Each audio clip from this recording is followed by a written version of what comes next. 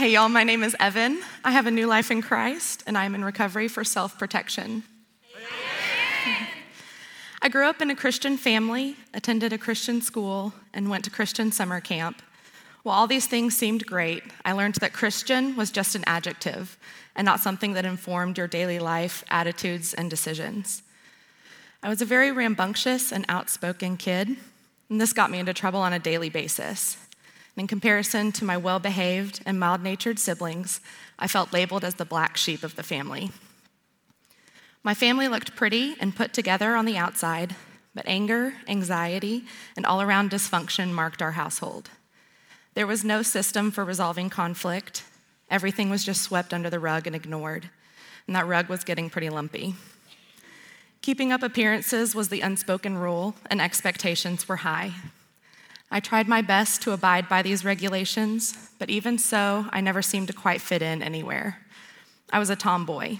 I didn't fit in with the girls at school because all I wanted to do was play football, and I didn't fit in with the boys because I was a girl.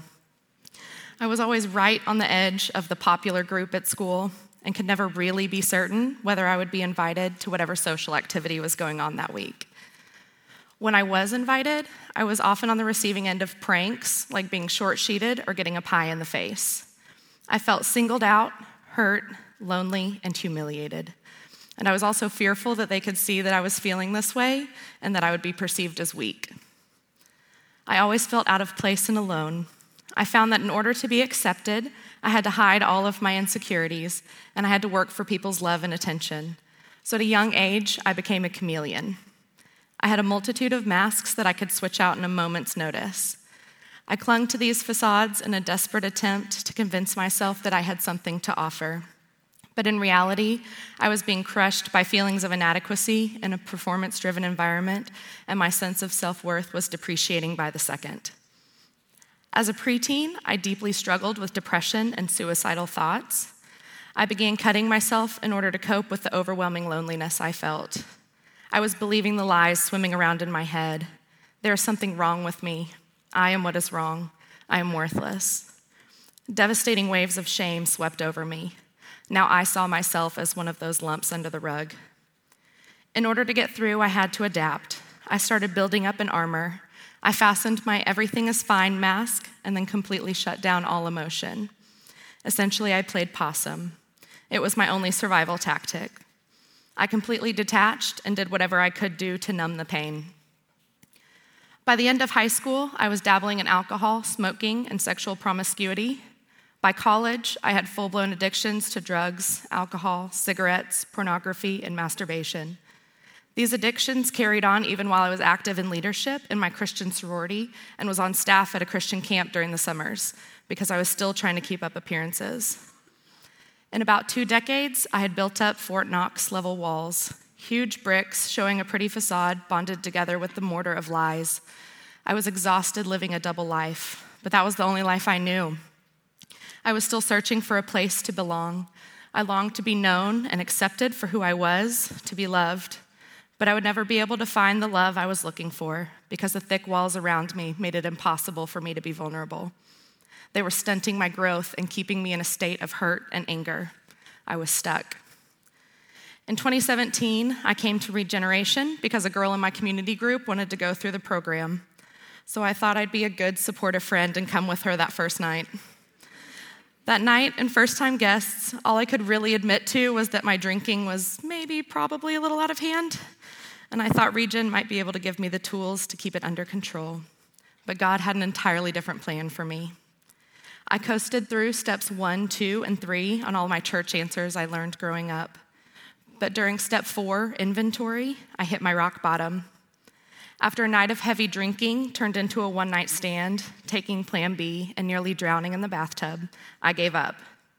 The enemy taunted me with lies, like, don't even bother trying to come back from this. That was your last chance. But God whispered in my ear, I love you. I already died for this. Come and walk with me. So God the Father picked me up and let this little girl stand on his toes as he gracefully showed me the steps of this new dance. We practiced step 5, confess, And for the first time in my life, I was met with love and encouragement in the midst of my vulnerability of confessing all of my sin. In step 6, repent, he taught me how to flee the evil desires of youth and pursue righteousness, faith, love, and peace, along with those who call on the Lord out of a pure heart.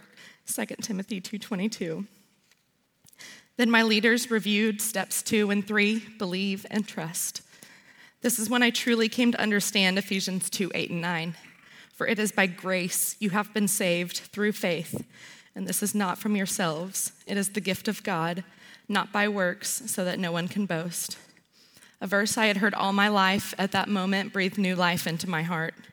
By his grace alone, there's nothing I can do to earn it. God doesn't love some future version of me when I get my life under control. He loves me as I am right now in my mess. He started disassembling my protective walls through steps 8, forgive, and 9, amends, and drew my heart closer to his as I became more and more comfortable with being fully known.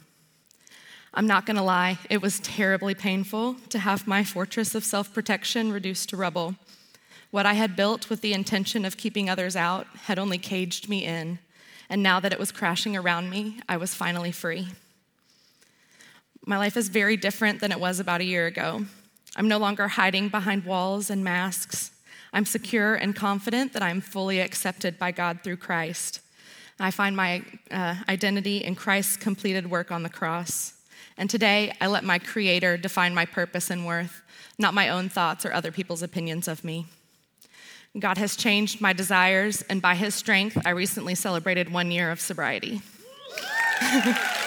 Praise God. Because of Regen, I now have an amazing community who wholeheartedly accepts me, mess and all, who encourage me in my relationship with God, who love me fiercely and battle for me in prayer. While my life is 1,000% better, it is by no means perfect. I still suffer bouts of depression and often have to confront doubts that tempt me to put back on my self-protective armor. But I have a new set of armor found in Ephesians 6 to protect me from the attacks of the enemy.